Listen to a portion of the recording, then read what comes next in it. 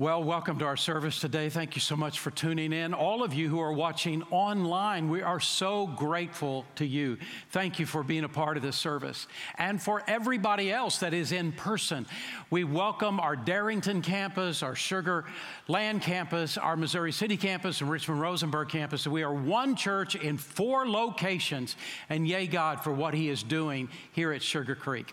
This week is Thanksgiving. And I know we've had a hard year. I know it. It's been pandemic. I know people have had losses. They have lost family members and relatives. There's been difficulty financially. There has been so many problems. I know it. I know it. But the blessings of God have been even greater than the difficulties we've experienced. Count your many blessings. Name them one by one, and it will surprise you all that the Lord has done. We've got a lot to be thankful for. Did you know? I woke up this morning, and I immediately realized I was still alive. The moment I woke up, and did you know what? I woke up in a bed that was soft and warm and comfortable. And did you know what else? I had breakfast today because I had food in my house, and it's my God that gave me the food. Guess what? When I got in my car, it started. And I had enough gas to get to the church, and according to my gas gauge, I have enough gas to get home again. And here is a shocking thing. Every time I have taken a breath, there has been air there. Our blessings are so amazing. We've just got to be willing to open our heart and our eyes and see all that God has done. And this is Thanksgiving week, and it is a time for us in the midst of problems and difficulties, but a time for us to say thank you to a God who has loved us and cared for us in so many things, so many ways. Now, look, I am hearing all of the words people are saying. You are too. We got to be really careful over the next, especially 6 weeks, because this is a holiday season. People are together all the way from now until the New Year's, and we've got to be careful. We've got to be careful. We have to be diligent. Our church continues to be diligent, and we need individually to be diligent, because what we're doing is protecting others as well as protecting ourselves. So be careful over the next several weeks. On the Animal Channel, I don't know how many of you have ever watched the Animal Channel, but there was this show a while back about a herd of buffalo, about 100 or so buffalo in a herd, and 6 lions. And the lions decided they would have buffalo for dinner today. And so they began to stalk the herd. And they saw one of the buffaloes that had sort of strayed away from the rest of the group, and they picked him, and they decided what they would do is get in between that one buffalo and the herd of the buffaloes, and that's exactly what they did, so that he had no place to go. And when they did this, then they went after him. Now the question is, a big, strong buffalo, how is in the world does a lion take a buffalo down? Well, here's what they did. One lion went after one back hoof and grabbed hold and stayed hold. He had grabbed hold with his mouth, his teeth, and he stayed there. A second lion grabbed hold of the other back leg, and he hung on. Now this buffalo is so strong, he had the ability to take off and just bounce these guys behind him, and he was running, but they would not let go. And after a while, even though he was big and strong, he could not keep up the pace, and he could not keep up the weight of these 2 extra lions. And so he began to slow down to rest. But the moment he slowed down to rest, the other 4 lions jumped on him, and they ate him alive. Meanwhile, the rest of the herd, when they realized it wasn't going to be them, all gathered and just watched what was happening to the other buffalo. And what do you think they were thinking? Better him than me, more than likely. But did you know that that herd had far more power than it realized? If the herd would have said, you're not going to eat one of us, and would have stampeded those lions, they would have run for the hills. They would have taken off. You see, this herd had a power they didn't realize they had. If they would have stuck together, they could have gotten rid of all these lions, and they could have spared this buffalo, but they didn't do it. They just watched. And that is what I want to talk to you about today. It's coming from the book of James, and the title of the message is Operation Rescue. We've been going through the book of James together pretty much this whole calendar year. Not the whole year, but most of this calendar year. And it was like James was written for a pandemic. James does not pull punches. He calls sin, sin, and sinner a sinner, but he also talks about how to overcome hard times and difficulties and stresses in our life and how to be victorious in the middle of it. And it is as though James had written this book for us for this year. And now we've come to the last two verses of the book of James. And listen to what these two verses say. James chapter 5, verses 19 and 20. My brethren, if anyone among you strays from the truth, and one turns him back, let him know that he who turns a sinner from the error of his way will save his soul from death and will cover a multitude of sins. The statement that James makes actually pushes us to ask and answer three key questions. And the first question is simply this: who are the straying ones that James is talking about? And I read some commentaries that said that the straying ones are people who do not know Christ as their Savior, and that we who do know Jesus should share our faith with those who do not know Christ so that they will come to know Jesus as their personal Lord and Savior. Well, there's everything right about that statement, and yes, we should, but it is not what James is talking about. James is writing this book to Christians. And he says, if one errs from the truth among you, he's talking about a person who has professed the name of Jesus Christ in their lives, but something is happening. They're straying from the herd. They're moving away. He is saying we are to go after them. James is talking about Christians who have walked away from God. So now the second question, then what is this truth that the Christians have turned away from? It's the truth of God's word. You see, what happens is that sometimes a person will get caught up in a particular sin. There is something that they know is wrong, that God's word says is wrong, and they know it's wrong, and they've stayed away, but now they have fallen in love with this sin. They just crave the sin. They want this sin so badly, and they go after the sin, and then there is this shame, and there's this guilt that happens, and they don't want to be around other Christians now. They don't even want to be around God now, because every time I'm around God, I'm remembering the sin in my life. So I'm just going to push God away, and I'm going to push other Christians away because of a particular thing that they have given their heart to, and they feel ashamed and they feel guilt. There are times in which Christians that know God and love God, but they have something that happens in their heart that so breaks their heart, that so wounds them so deeply. And now, why didn't God stop this? Why? I prayed and asked God to do something, and He didn't do it. And I prayed for a job, and He didn't give me a job when I wanted it. I prayed, and God did not do what I asked Him to do. And now there is a bitterness that begins to settle into their heart. I don't want anything to do with God now because I'm so disappointed. A few months ago, I was in a conversation that was ongoing with a guy that at one time had professed Christ as his Savior, is what he said to me, and that now he's become at best an agnostic, and we were talking about this.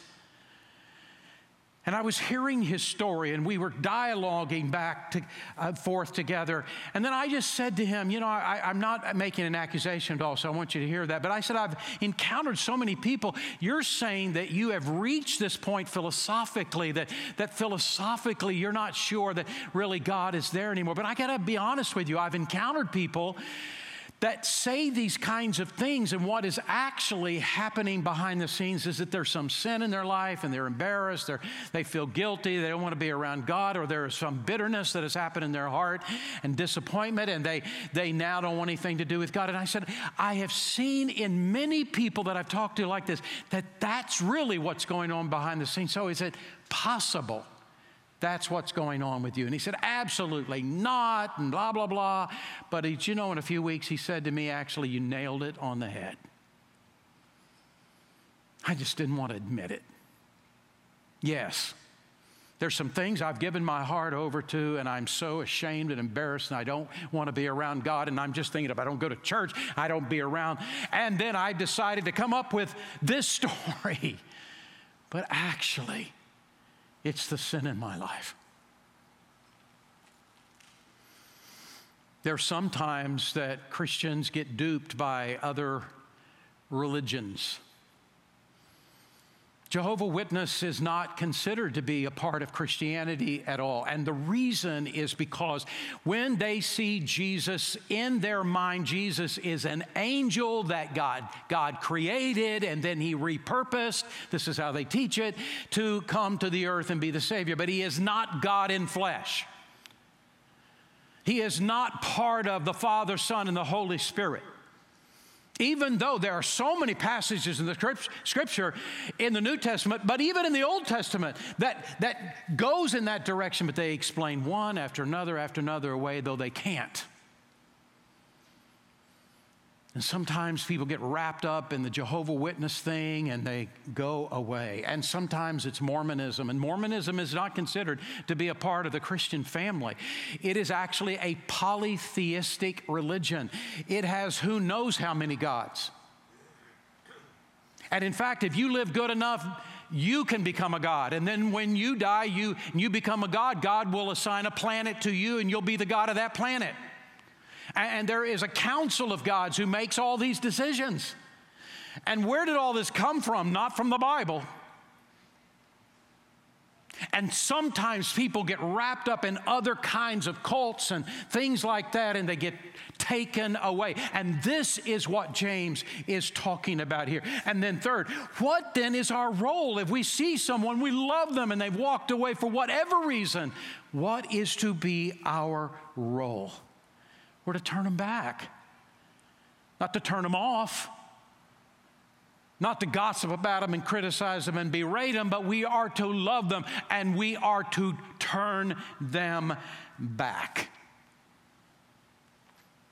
There were two guys in the early 20th century, Philip and Jim, and they grew up in a little town in the United States with each other, and they became friends in grade school and middle school and high school and went to college together.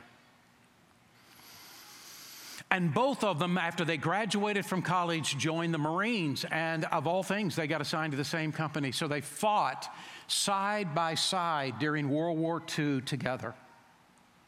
They were in a firefight, and the firefight was so intense, and they were losing. And so their commander called for a retreat, and off they went.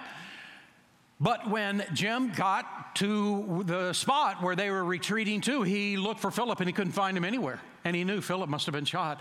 I got to go back and get him. And he said to the commander, I got to go back and get Philip. And the commander said, no, that would be suicide. You're not allowed to leave. But the moment that commander turned his back, Jim went after Philip. And he found him.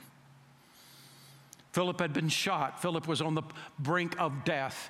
And he grabbed him up in his arms. And Philip looked into his face and he said to him, I knew you'd come back for me. And then he died. And now here comes Jim with Philip in his arms, dead, and he's coming toward that rendezvous area whenever they had gathered. And when all of them saw him coming across that field, his commander got so angry with him. And when he arrived, he said, I told you not to go. Look, he's dead. You couldn't help him anyway. And Jim said, you're wrong. I got there just in time to show him what a friend really is like. I came back for him. And this is what God is saying to you and me. Don't stand on the sidelines and you see somebody that has walked away. Well, I can't do anything about them. Yes, you can. A member of your family, a friend, somebody in your connect group. Well, I can't do anything about them. They've just disappeared. They've walked away. Yes, you can. And this is what James is saying to us. We have a responsibility to each other. We're family. To be there for each other. You can't decide for them what they'll do, but you can go after them. Now, James tells us what to do, but it is Paul that tells us how to do it.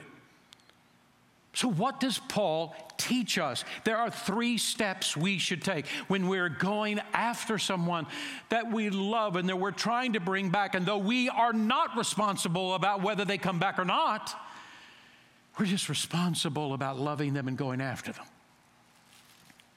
And Paul gives to us the 3 steps. He says in Galatians chapter 6, verse 1 and 2, brethren, if a man be overtaken in a fault, you who are spiritual, restore such a one in the spirit of meekness, considering your own self, lest you also be tempted. Bear one another's burdens, and so fulfill the law of Christ. So listen to what Paul teaches us. He tells us how to do this. He says step 1 is that we must be right before God. Before we can help somebody else get right, we got to be right before God. And so he says there's a brother that has walked away. You who are spiritual. That's the phrase he uses. Doesn't mean perfect. He didn't say you who are perfect. It'd be none of us. You who are spiritual, meaning you who are close to God. You make mistakes, you sin, you have struggles yourself, but you love God and you are authentic and you're walking the walk and you're striving your best. You who are spiritual. Now, he gives us some instructions. Don't just take off.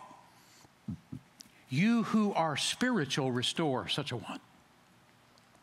How is it that we get ourselves ready, that we be a person that God could use to bring another person back to him? Exactly what Jesus taught us in Matthew chapter 7 and verses 1 to 5. And look at what he said. Do not judge others, and you will not be judged, for you will be treated as you treat others. The standard that you use in judging will be used by you when you're judged. And why are you worrying about a speck in your friend's eye when you have a log in your own eye? How can you think that you're going to say to your friend, let me help you get rid of the speck in your eye when you can't see past the log in your own eye? You hypocrite. First, now notice how he puts it. First, get rid of the log in your own eye, and then you will see well enough to deal with the speck in your friend's eye. Here is not what Jesus is saying. Jesus is not saying, you see somebody that's got a problem that's walked away. Well, look, you're not perfect either, so you just don't do anything. No, he didn't say that. He says, no, you need to go after him, but the first thing you need to do is clean up your own heart. Get some things right in your own life. Take a look at the log that's coming out of your eye. You go get things right in your heart with God. You go see the inconsistencies of your life. You open up your heart to the Lord and say, oh God, here I am, and would you forgive me? Would you cleanse me? You get down on your knees before a holy God and you let God clean out your heart, take the log out of your eye, and then you can deal with this speck in your friend's eyes.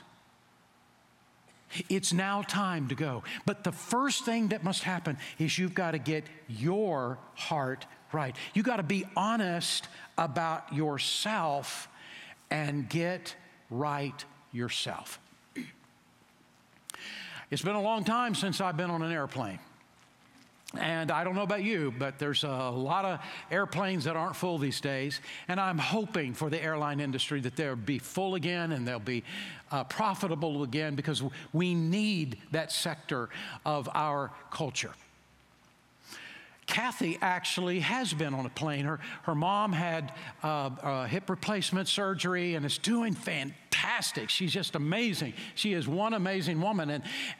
But Kathy got on the plane and she went to go be a help to her mom and her dad, and she was there for 2 weeks, and I was dying here all by myself.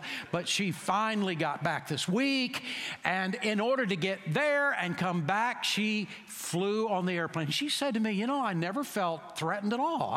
I never felt like it was an unsafe environment at all. Now, the last time you were on a plane, you remember what happens. You haven't started taxiing away from the gate yet, and the flight attendant, maybe a male or female, now gets in front of you and goes through this whole act. You know what I'm talking about, right? Okay, do you see? You've got these seat belts that are around you. See, one end looks like this and the other end looks like this, and you can put the seat belts together if you'll do this. And then when you want to get out of your seat belts, you just lift the flap. Oh, I thought you just tore the fabric. No, you just lift the flap. And of course, they do this for everyone who's not ever been in a car since 1965. And we didn't even know what a seatbelt was. Thank you so much. And then the next part, the next part of the routine. Now, if we lose cabin pressure, I was so hoping you would tell us about that possibility. If we lose cabin pressure, what's going to happen is that these masks are going to come. Oh, more masks. Yeah, they're going to come down. And these are oxygen masks. And what you do is you put your oxygen mask on first, then you help the next person by you. And you hear that, you're thinking, well, that's pretty selfish, isn't it? I mean, okay, I will save me first, and then if I got time, I'll think about you. But actually, there is a reason for this, because there's no oxygen theoretically, and so you can't breathe. And if you don't have a mask around you getting oxygen, you could black out before you could get somebody taken care of. That's the idea. How many of you have ever been on a flight and the oxygen mask came down? Anybody in the room ever been on the flight? I don't see anybody at Sugar Land. That's never happened to me either. Yay, God, never has happened to me. But the concept is this: you can't help somebody else until you've got the flow of oxygen in helping you. You got to get your heart right before you can ever help anybody else. That's step one. Step number two is this: have the right attitude. Having the right attitude is more important than having the right words. And I've had people come to me all these years and have said to me, I don't know what words to use. I mean, what do I say to a person? And the truth is, I've thought the very same thing. What do I say? But you notice he doesn't even say anything about words. He says attitude. Make sure your attitude is right. You know why? A lot of people that are listening to us are actually looking at our body language. They are actually listening to the tone of voice. They are actually listening for things beyond words. Are you holier than thou? You think you got something better than me? It's attitude that people hear before they hear any words. And you know what the truth is? The more we have the right attitude, the more the words just come. And that right attitude keeps other words from ever being spoken. And that is what he's talking about when he says in Galatians chapter 6, 1 and 2, brethren, if a man be overtaken in a fault, you who are spiritual, restore such a one with a spirit of meekness. An attitude of meekness. Oftentimes we think of the word meekness to be weakness, but meekness does not mean weakness at all. Jesus was meek, but he sure wasn't weak. And in the Old Testament, when it describes Moses, it says that he was the meekest man who had ever lived. But he wasn't weak. He led 2 million people for 40 years who griped at him literally every single day about something. He was not weak, he was strong. The word meekness actually means power under control. That's what the word actually means. And one of the aspects of having an attitude of meekness is to have an attitude of kindness. Of kindness. Kindness does not mean that we pretend that wrong is not wrong. And today, there are Christians who are misunderstanding the whole idea of kindness. Especially when it comes to the issue of sexuality, it seems, well, I want to be kind, I don't want to be judgmental, and so I'm sure that, there was a day that seemed wrong to me, but now everybody thinks it's right, so I don't want to be judgmental towards you. Well, here's the truth. Kindness does not mean saying that something that God says is a sin is suddenly not a sin. Kindness means I'm not here to tell you how to live, but the Word of God is, and I am yielding to it. And I want to tell you what God says about this, but it's in the way you say it. It's just like Ephesians 4:15 speaks about telling the truth in love. There's a lot of ways to tell somebody the truth, but when you do it with genuine, authentic love, they see that. And when you are sharing the truth in kindness, they see that. And another aspect to that attitude means being honest about ourselves and our own weaknesses. And this is what James is saying when he says this, considering yourself, lest you also be tempted. Two parts to that, at least that comes to mind for me. One of them is, hey, when you are dealing with another issue, that could be tempting to you too. You stand guard with this, lest you also be tempted. But another part of that is, don't you be haughty, but for the grace of God, there goes you. And by the way, one day it may be you. Be kind. Address this issue the way you would want someone to address it to you if it was you who was struggling with the problem. And that's exactly what he says in verse 12. Therefore, however you want people to treat you, so treat them. There's a third step. Be willing to get involved in the person's life. These are three steps. First one, get yourself together. And now, come with the right attitude. You make sure that your attitude is right. Understanding your own frailties and understanding that one day he may be coming back to help you. But then the third step is get involved in the person's life. Bear one another's burdens, Galatians chapter 6, verse 2, and thus fulfill the law of Christ. The law of Christ is love. And sometimes the responsibility of love is more than one conversation. Get involved in their lives so that you can walk with them for a while, and you can help them for a while. Get involved in their life to help them physically, and even if it has to be financially, but get involved in their lives. I'm here for you, not for a little conversation, but I'm here to walk the path with you. Part of restoring a person is bending down and helping to shoulder some of the load.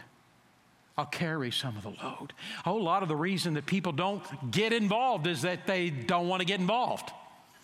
I'm too busy. I got too much on my plate. I can't worry about you. And then there they go. Because we're so busy with what?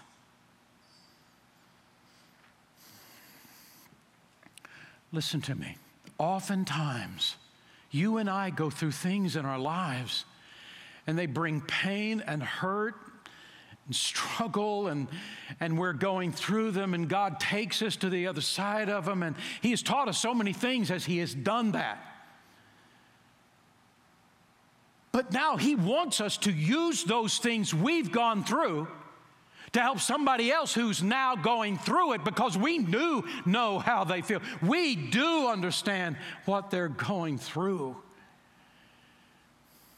Maybe it's a divorce. Maybe it's the loss of a parent. Maybe it's the loss of a child. Maybe it's losing your job. Maybe it's whatever it is, and you have lived through that, and you've felt the pain of it and the struggle and the hurt and what do I do and all the doubts, and you've gone through it.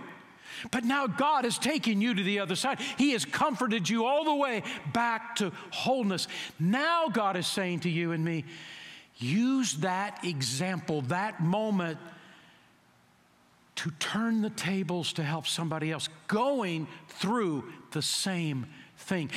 And this is how he puts it in 2 Corinthians chapter 1, verses 3-5. All praise to the God and Father of our Lord Jesus Christ. He is the source of every mercy and the God who comforts us. He comforts us in all our troubles. So that, these are two words are the key words. Circle the word so that. It's the key words that all the passage pivots on.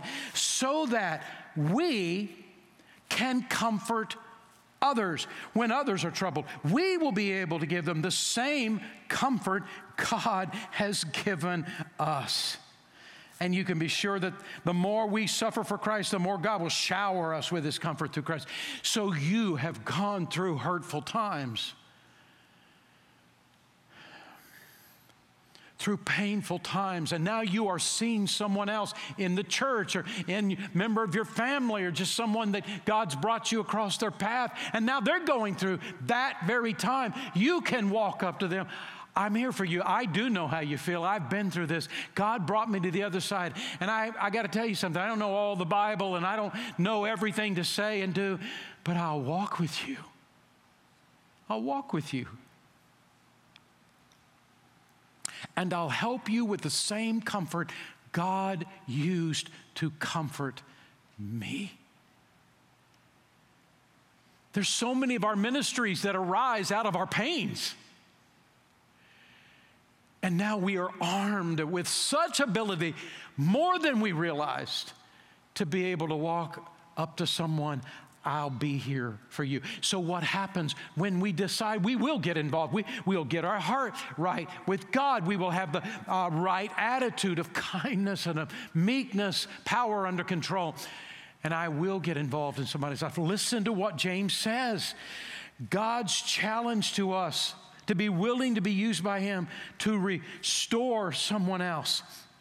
And in James 5:20 he says, let him know that he who turns a sinner from the error of his way will save his soul from death and will cover a multitude of sins. He's not saying that this person who has walked away temporarily has lost their salvation. That is not what he's saying. The word save means to rescue. The word soul is actually psyche, which means who we are on the inside, our mind or will and emotions. You can rescue a person from continuing down a wrong path and losing the potential of their life, and to bring them back into closeness with God again. So open your heart and do it. Get involved in their life.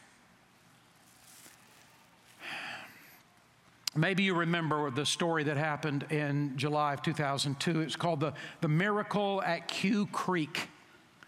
And it was where 9 miners, 240 feet underground. Can you even imagine this?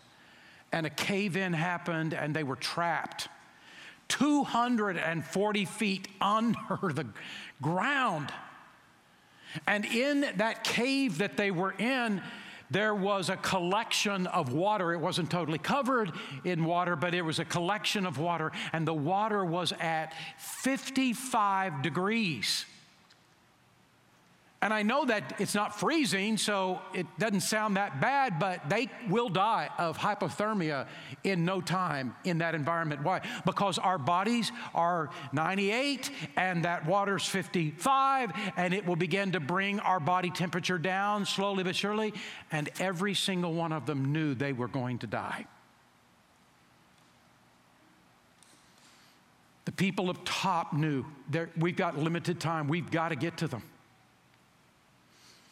So what these men did was this: when some guy he was just getting cold, he was shivering, all the other guys got around him. They were all standing, and they all hugged, and as tightly as they could, so that they would get each other's body heat, and they would keep warming back up again. And then when the next guy, it was so cold, they would get together, and they would warm each other up again. And they did that for 3 days, and every one of them were rescued. And one of the miners, named Harry, said that everyone had strong moments and weak moments, but no one was on their own. It was always a team effort. And that's what God is saying to us. These are not strangers in your Connect group. These are members of your family, your spiritual family. These are people who are struggling and hurting for whatever reason we don't know, but it doesn't matter what reason. We got to be there. We're stronger together. We're family. Can I tell you that during all this pandemic, and many people are back now, you just look around, all these people that are back, many people are back now, but the same number are not. And sometimes what happens is we get disconnected from the body, from the warmth of the fellowship, and we begin to grow colder and colder and colder and further away from God. And we got to check in with each other. We got to help each other. We got to somehow make sure that those we know that are feeling isolated have a sense of, no, I haven't been forgotten. No, they care for me. We help them warm up, keep warm until they can get back. We're there for each other. And it's all our responsibility. It's all of us. Boy, I sure hope those preachers do a good job with this. No, it's all of us. Our responsibility. So online, maybe you're drifting away. I can't come to the church. I can't be with other Christians. And maybe you're feeling that spiritually you're drifting. Reach out to somebody that you know and love in this church or whatever church you're a part of, and reach out and just stay in touch and spend time with God in His Word.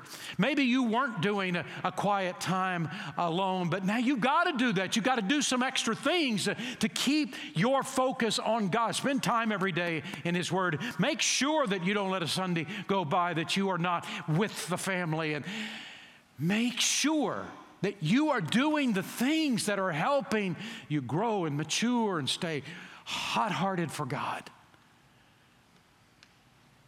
And together, let's be there for each other. Let's pray. Father, we thank you for the truth of your word, and we thank you for the encouragement of it. And we ask, Father, that you would use us to make a difference in the heart of somebody else in this church or some other person that we know. And use us especially, Father, for people who are walking away, that we can help them. And though, Lord, none of us are responsible for their decisions, help us to be there. And we place all the responsibility from that point on in your hands to move in their hearts. But, oh God, use us. I pray, Father, for those who are watching online, that there would be a sense in their heart of a need for Christ and never accepted Jesus as Savior, but they can now. And I pray, Father, you'd speak to their heart, and the online Next Step Center, they'd reach out to one of our pastors. Or maybe they're here and they know Christ as Savior. They're online and there's a sense of drift, and I just need to talk to a pastor, getting closer to God again, and they'd reach out to that online Next Step Center. Father, I pray for everybody that is in person, that this would be a moment that they would turn their heart back to you and reach out to one of our pastors on all of our campuses in person at the Next Step Center. Take your word and bless, we pray in Jesus' name. Amen. Amen.